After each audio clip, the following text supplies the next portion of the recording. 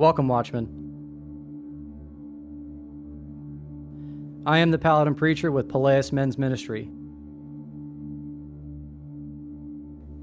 Let's jump into tonight's topic. Are you ready? Let's begin.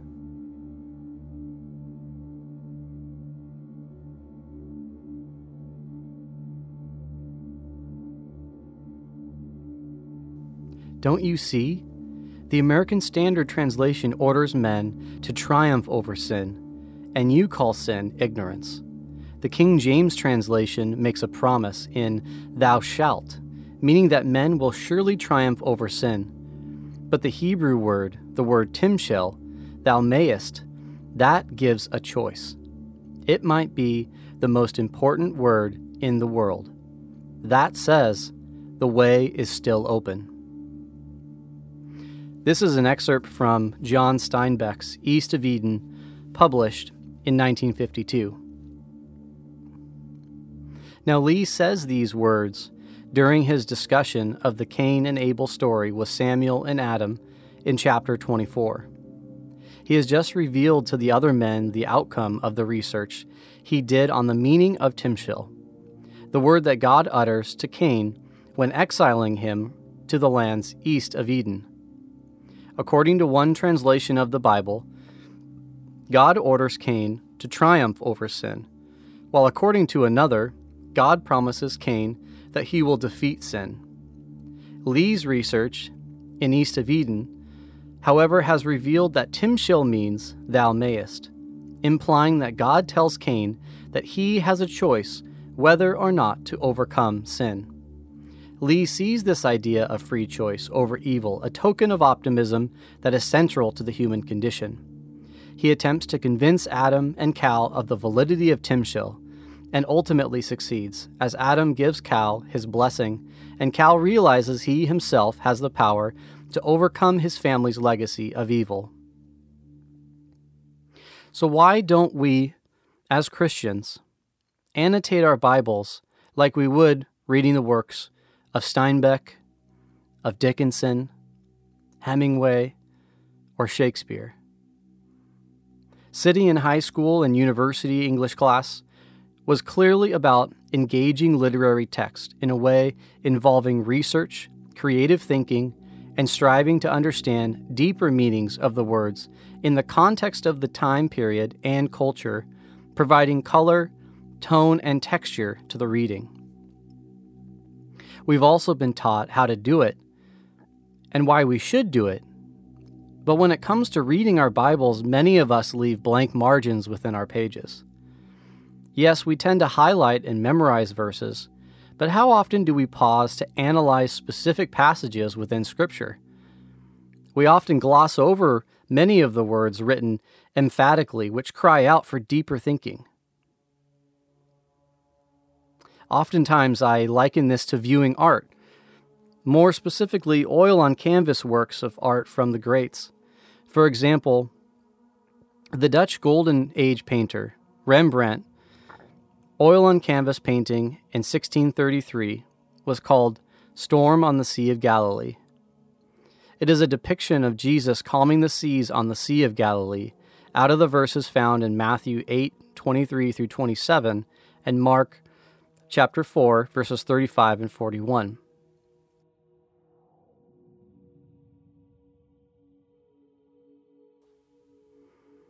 So we'll pick up here in Mark chapter 4, verses 35.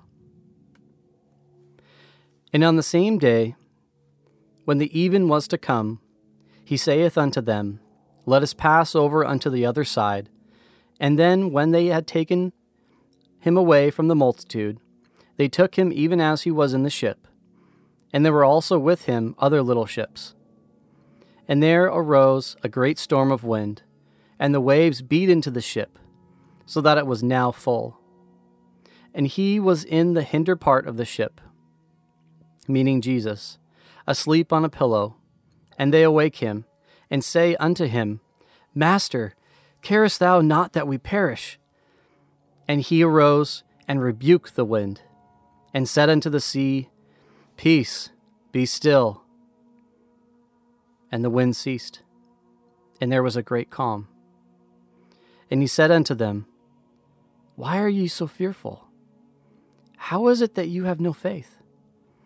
And they feared exceedingly, and said unto one another, What manner of a man is this, that even the wind and the sea obey him? A layman or an amateur who views this painting in a study book may say, It's a beautiful painting. Wow, it's an incredible work of art. It looks very difficult. Only a master painter could have brought such depiction of life. This is a masterpiece. All of these responses are agreeable and undoubtedly accurate, yet seeing the painting simply at face value diminishes its depth and does a disservice to the painter. When we grow in our appreciation for art, we begin to study the painter, their country of origin, the historical context from their country, events in their life that impacted their emotions or perspectives, the political climate at the time of their work. We may also identify their schooling, or perhaps their mentoring. Who developed this individual, and how was their artistic expression developed over time? Quote, Rembrandt's most striking narrative painting in America, Christ in the Storm of the Sea of Galilee, is also his only painted seascape.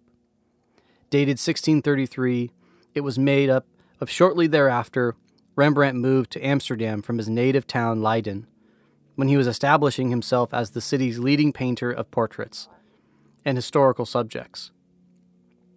The dated rendering of the scene, the figures' varied expressions, the relatively polished brushwork, and the bright coloring are characteristic of Rembrandt's early style. 18th century critics like Arnold Houbraken often preferred this early period to Rembrandt's later, broader, and less descriptive manner.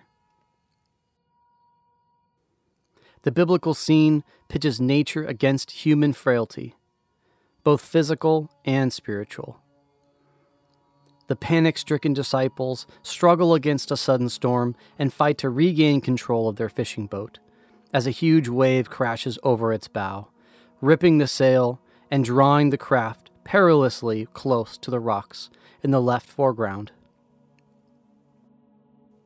One of the disciples succumbs to the sea's violence by vomiting over the side.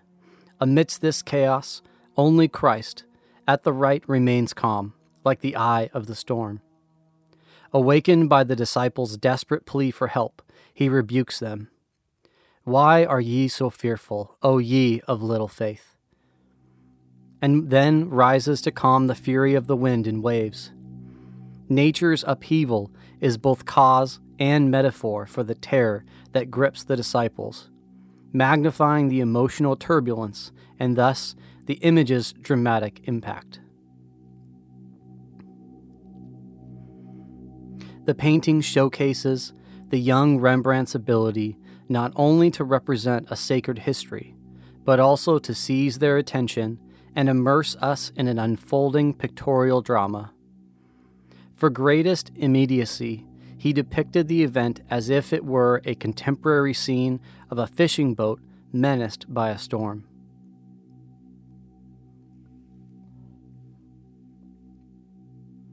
The spectacle of darkness and light, formed by the churning seas and blackening sky, immediately attracts our attention. We then become caught up in the disciples' terrified responses, each meticulously characterized to encourage and sustain prolonged, empathetic looking. Only one figure looks directly out at us as he steadies himself by grasping a rope and holds on to his cap. His face seems familiar from Rembrandt's self-portraits, and as his gaze fixes on ours, we recognize that we have become imaginative participants in the painter's vivid dramatization of a disaster Christ is about to avert. This was a commentary by Michael Zell On Christ in the Storm of the Sea of Galilee, in the Eye of the Beholder, by Rembrandt. Who are the persons, places, or things in the encounter? The level of research and detail is seemingly endless. In order to understand the who, what, when and where and why a piece of art is created. The painstaking detail of exploration into the mind and subject matter are what is most agreeable to bring art to life. In parallel with this concept of art, what better teacher than our Lord in heaven, who in and of himself gave us art? Arguably, anybody who has spent much time in Yosemite National Park, the Great Barrier Reef, watching a simple yet stunning sunset, or gazing up at the stars in the night sky could attest.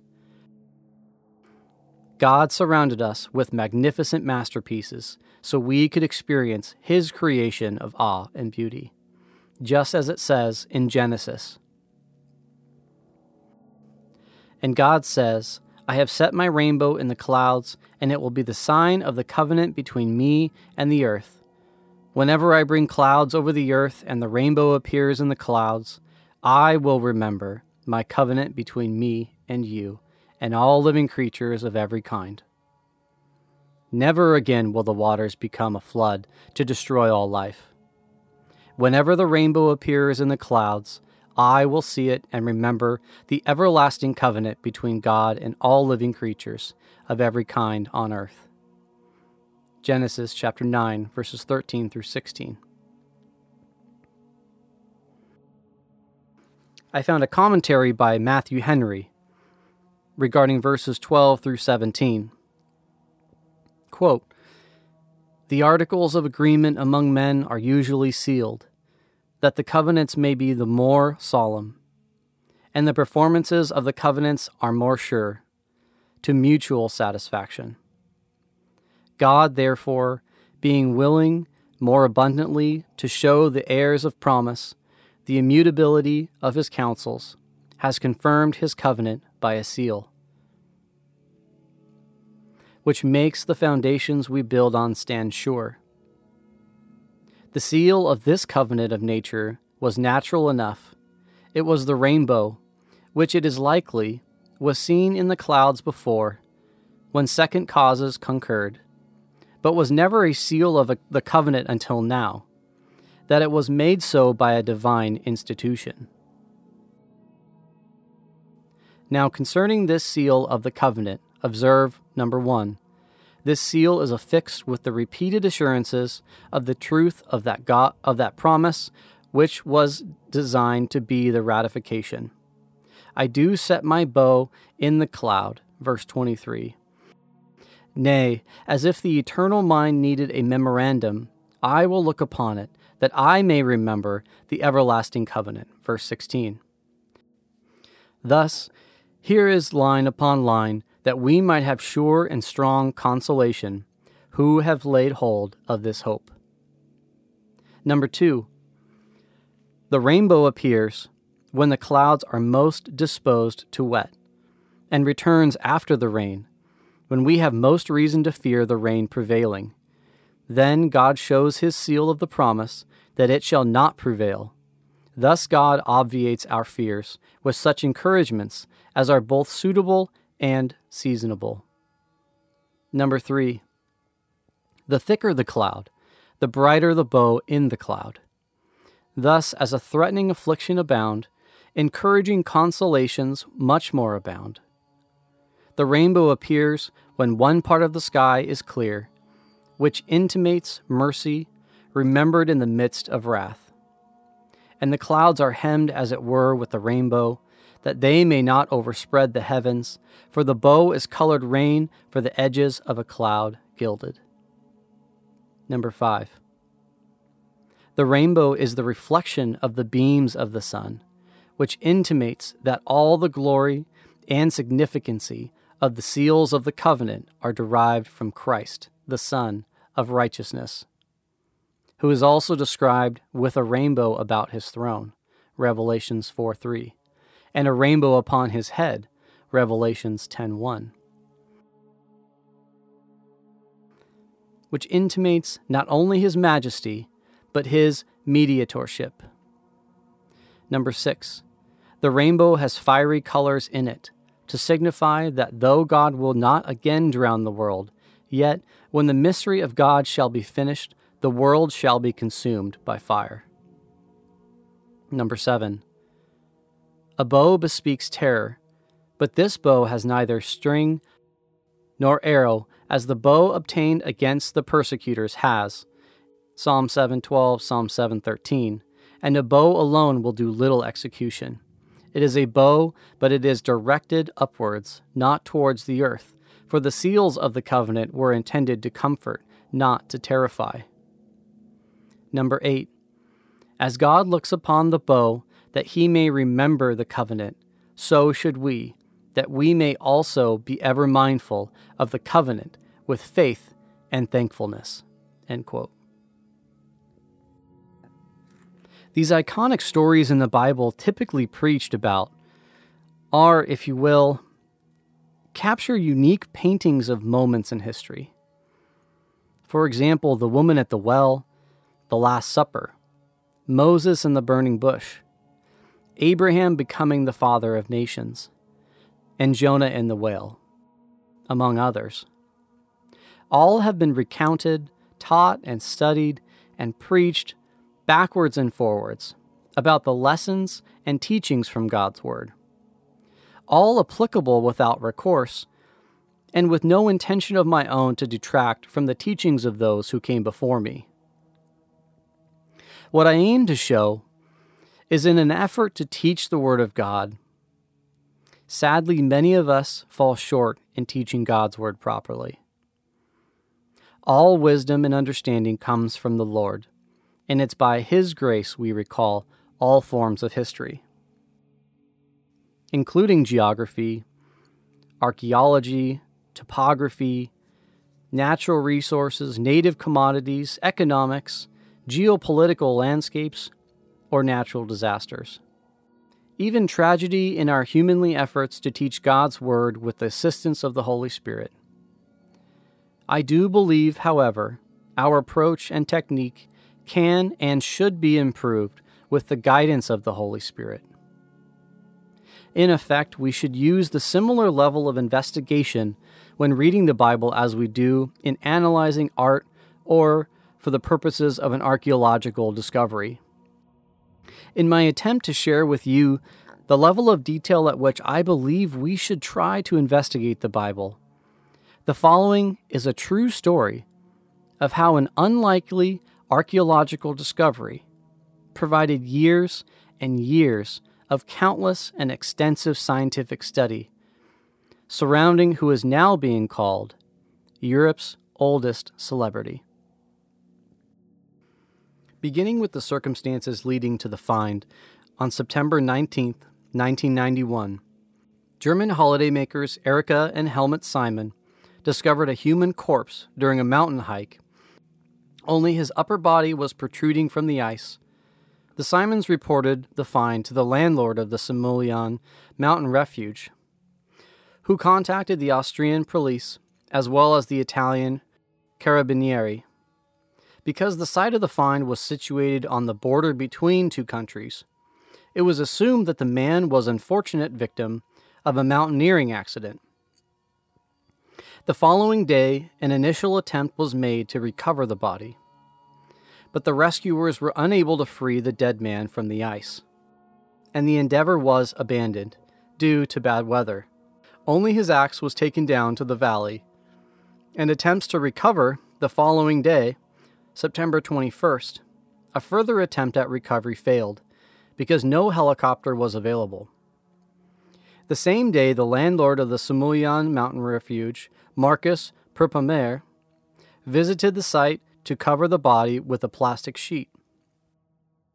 The famous South Tyrolean mountaineers Hans Kammerlander and Reinhold Messner also arrived the same day to take a look at the leather clothing and the birch bark containers. Perpamer showed them a sketch of the axe, prompting Messner to be the first to suspect that the corpse was very old. An archaeologic sensation Konrad Spindler, an expert in pre- and early history at Innsbruck University, was finally called in on September 24th. He promptly estimated the mummy's age to be at least 4,000 years old. As the corpse had already started to decompose, it was placed in a cold cell that simulated glacier conditions. Now, some information on the discovery site. The discovery site itself was located at 3,210 meters above sea level, below the Finale Peak. The corpse lay in a 3 by 7 meter wide gully and was thus protected from the destructive forces of the moving glacier. The rocky gully was probably free of ice when the body died there. Subsequently, he must have been covered by snow and glacier ice. When the mummy was found in 1991, the ice had melted considerably due to the warm summer. And this is why his upper body was clearly visible protruding from the meltwater. Today, a large stone pyramid stands near the discovery site to commemorate this fortuitous archaeological find. The archaeological excavations during the first scientific inspection on September 25, 1991, the quiver and its contents were actually recovered.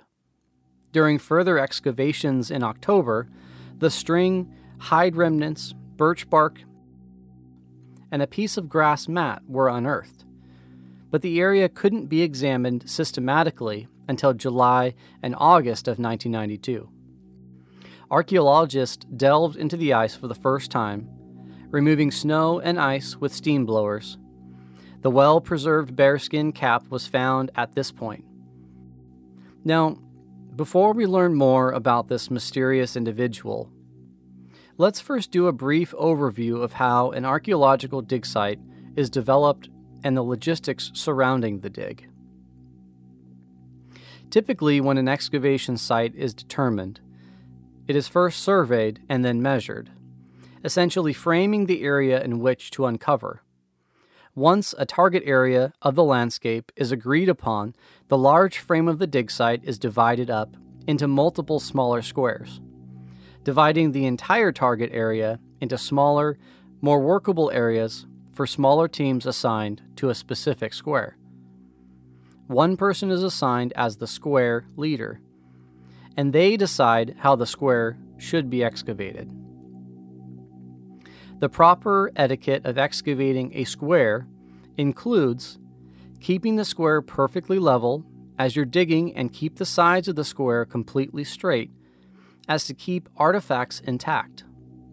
This is performed because the agreed upon methodology also says when performing a dig, you are causing catastrophic damage to the identified area regardless of our careful consideration of the excavation. Because it was perfectly preserved in the earth, and any disruption to the target area by humans is disrupting the preservation. Thus, great care is taken in minimizing the disruption at all causes in a controlled form of destruction. It's the exact opposite of what Hollywood taught us in Indiana Jones. So now that we understand a little bit of the context around the archaeological discovery, I think we should go beyond the typical excavation due to the advances in the forensics and technology in autopsies and talk a little bit about what happened after they brought him back to a controlled environment where they could really do some serious testing. The scientists and archaeologists can gather additional site data in a painstaking detail now that they have him back in a controlled environment. So after 25 years, scientists are finally getting answers to some of the most hidden mysteries surrounding this discovery. The brown-eyed, gap-toothed, tattooed man most likely spent his 40-odd years farming and herding and was probably suffering from a painful stomachache at the time that he died a quick, albeit probably violent, death in the Ötztal Alps. During the excavation of the site, where the mummy, now nicknamed Ötzi because of the Ötztal Alps, was found among the frozen remnants on and around the mummified body. Included a hide coat, skin leggings, fur hat, hay-stuffed shoes, and even though the level of decomposition over the thousands of years is substantial, the ice and permafrost preserved enough evidence of the types of leather researchers have been able to unambiguously identify the specific animal species for the animal skins. This helps scientists determine which animals were chosen during ancient clothing production, and if the animals were sourced domestically or if they were wild, indigenous or imported from foreign lands. Through this forensic science, they can gain multiple unique insights into the human past. Was the clothing worn purely for utility, or did it reflect the social status of the wearer? Were animal skins selected solely due to their availability, or were certain types of leathers and furs prized for specific qualities? Researchers were able to capture ancient DNA markers in 9 samples of leather and fur from different articles of the Iceman's clothing. According to their study, published today in Scientific Reports, Ötzi's attire choices were very selective and pragmatic. They confirmed that Ötzi's leather loincloth and hide coat were haphazardly stitched from sheepskin. The genetic analysis revealed that the sheep species sampled is closer to the modern domestic European sheep than to their wild cousins, and that the articles were fashioned from the skins of at least 4 different types of animals. This analysis showed that part of Ötzi's coat was also made from domesticated goat, belonging to a mitochondrial haplogroup. A mitochondrial haplogroup is a genetic population that shares a common female ancestor. So this goat still roams the hills and valleys of Central Europe today. Now, while Ötzi likely lived a life of farming and herding, he may have also hunted and trapped wild animals in his alpine environment. Genetic analysis shows that his quiver was made from wild roe deer, while his fur hat was fashioned from a genetic lineage of brown bear, still seen in the region today. Moreover, the tissues, bones, organs, DNA, environmental particulates, and chemicals found on the body also draw conclusions regarding the state of the mummy's health and integration with his surroundings. Based on the osteons, which are functional units of bone, and Ötzi's femur bone, scientists believe he was approximately 45 years old. He was about average height, he was about average weight for the population of the time, and for the location. From the few areas where the hair was preserved on the body, they determined he had dark, medium-long hair, which he probably wore loosely. They found trace amounts of arsenic in his hair, which led scientists to believe that he was present where heavy metal ores were smelted. They found parasites and pathogens on the mummy's body, which included 2 human fleas found on his clothing. Scientists found the oldest evidence of Lyme disease. Now, Lyme disease is an infectious disease that's usually carried by ticks. But in Ötzi's case, in his DNA results, they found evidence that he was genetically predisposed to cardiovascular diseases as well as Lyme disease, which came in the form of arteriosclerosis. They say he was very likely lactose intolerant, and they even verified his blood type as O positive. Scientists also found eggs of whipworm, which is an intestinal parasite, in his digestive tract. Among the incredible discoveries around his body that had to do with his teeth, bones, and joints, his previous injuries, etc., scientists have concluded the time of year he died based on the analysis of pollen and maple leaves in the mummy's birch bark containers. which would allow botanists to narrow down the time of his death to approximately early summer. As we read more about the discoveries of Ötzi and the forensic evidence preserved over thousands of years, we uncover a wealth of knowledge about incredibly detailed facets of this ancient man's life. In many ways, we are able to understand his life even more intimately through science than he would have ever known himself. Now, you may be wondering, how does understanding art and the process by which archaeology is conducted translate to helping us relate to studying God's Word and our topic for this evening, which is preparation? Well, I believe John Calvin may have summed it up in his writings, The Institutes of Christian Religion, when he quoted St. Augustine. St. Augustine said, quote, "There is no good will in man unless it is prepared by the Lord. Not but that we ought to will and to run, but because God works in us both the one and the other." Preparation by God is the key to fulfillment of our transition into His calling. Therefore, we must investigate how persons were prepared by the Lord to understand how they performed when God called them to service. I will be making the assumption we've often heard the story taught of David and Goliath. Often repeated approaches are taken while teaching the key facts and core lessons regarding stories in this particular story, which are held in such high importance among the Christian world. So let me ask you, what do you think of when you hear David and Goliath mentioned?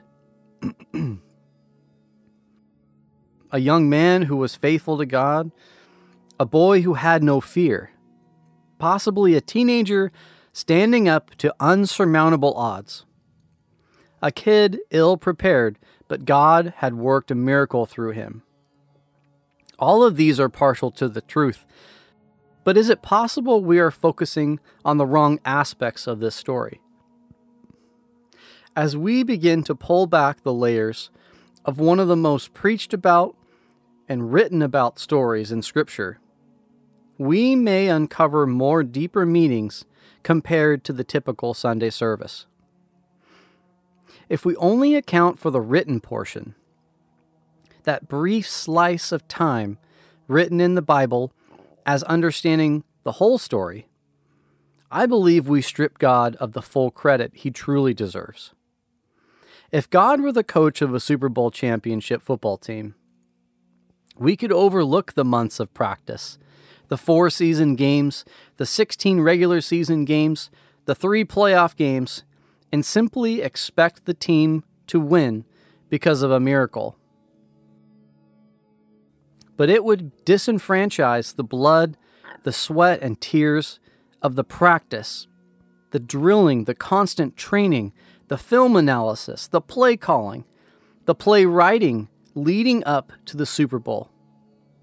Why then does the church, more often than not, completely gloss over the time and preparation that went into these key Christ followers in the Bible? Before directly diving into David's story, I'd like to first take a moment to talk about a cultural phenomena. That is the moment of glory. Since 1863, there have only been 3,505 members of this group to date, of which only 74 are living as of this writing. More than 700 members have been immigrants who have distinguished themselves by their actions, granting them access to this elite group. Now you may be asking, who is this group? If you said Congressional Medal of Honor recipients, you are correct. According to the Congressional Medal of Honor Society, these figures reflect the total number of medals of honor awarded. 19 men received a second award. 14 of these men received 2 separate medals for 2 separate actions. 5 received both the Navy and the Army Medals of Honor for the same action.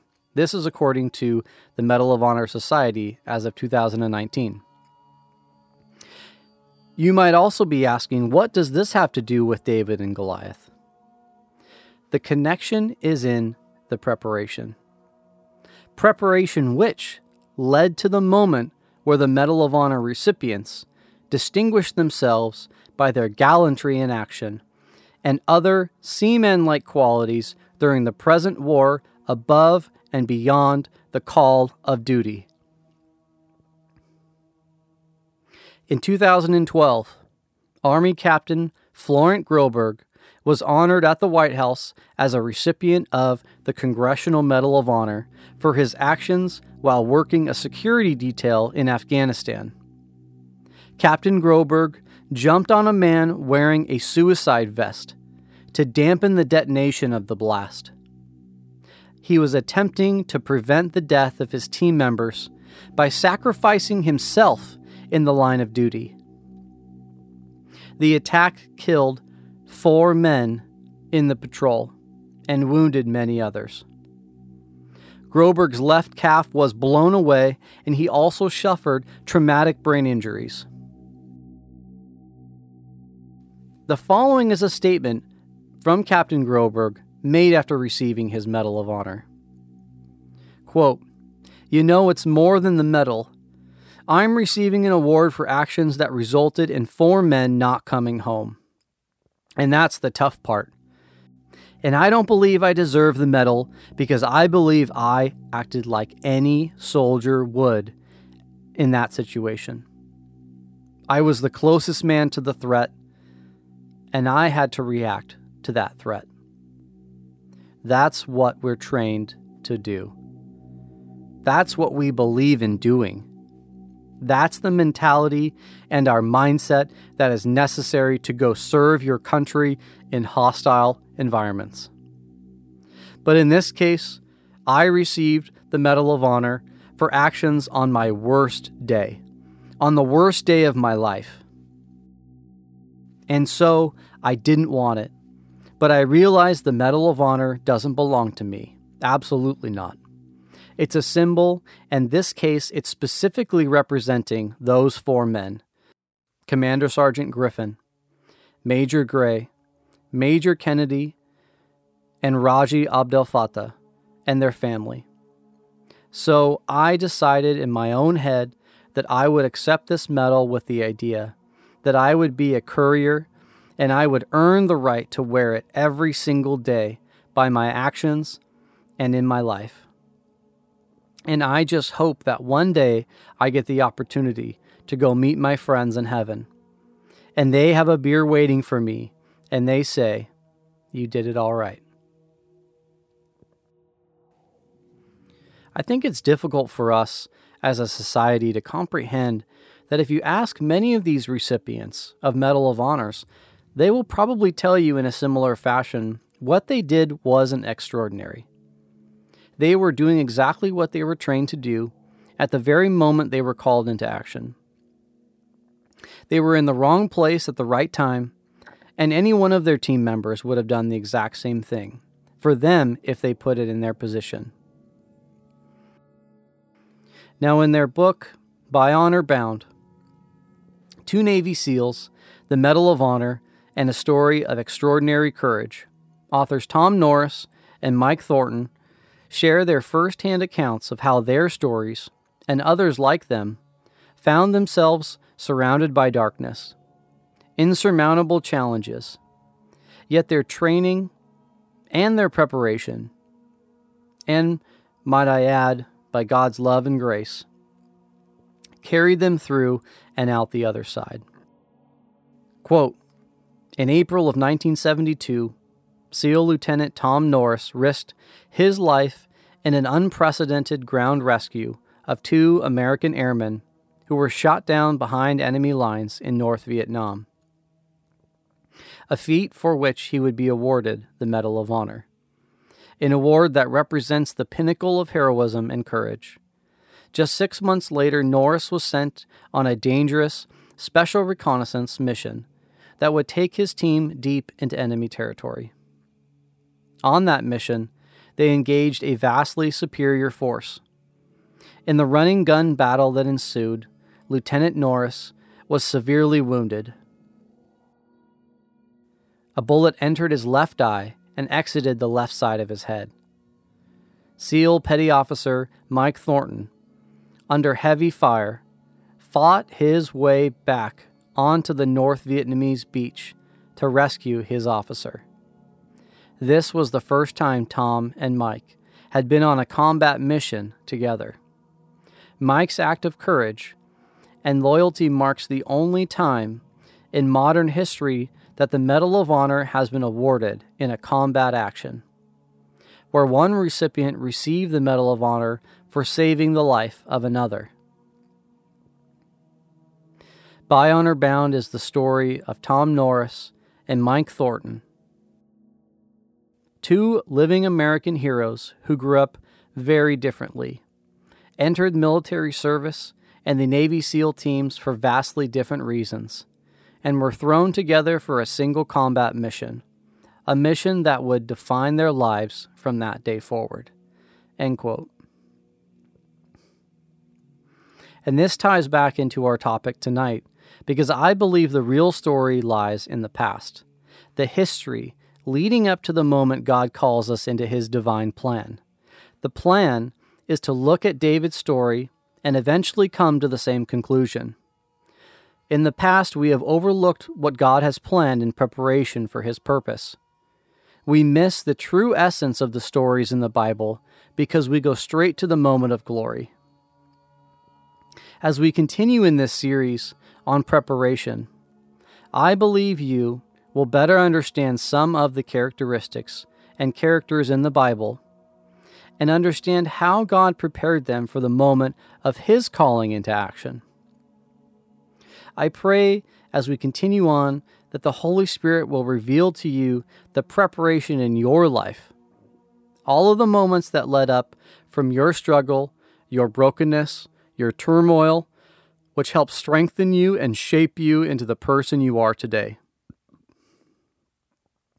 And ask yourself, have you been preparing for God's call to action?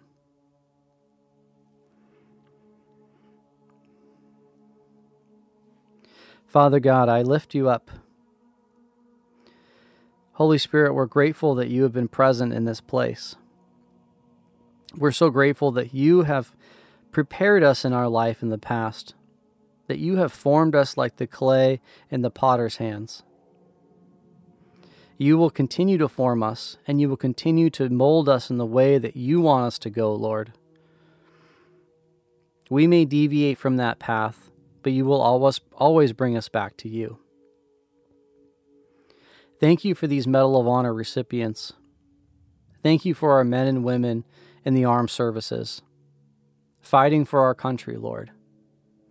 We are so grateful for them, and we know that their past experiences were preparation for your kingdom calling in their life. Holy Spirit, we ask that you would touch each and every one of these listeners, Lord. Give them the words of wisdom that you want to speak into their life. Help them acknowledge and realize the preparation that you have uniquely given them for your kingdom calling. We thank you, Jesus. Our Father who is in heaven, hallowed be your name. Your kingdom come, your will be done, on earth as it is in heaven. Give us this day our daily bread. Forgive us our debts, as we forgive those who have debts against us. Lead us not into temptation. Deliver us from the evil one. For yours is the kingdom, the power, and the glory, forever and ever. Your name be praised. The Lord of heaven's armies, the King of glory, Yahweh. Amen.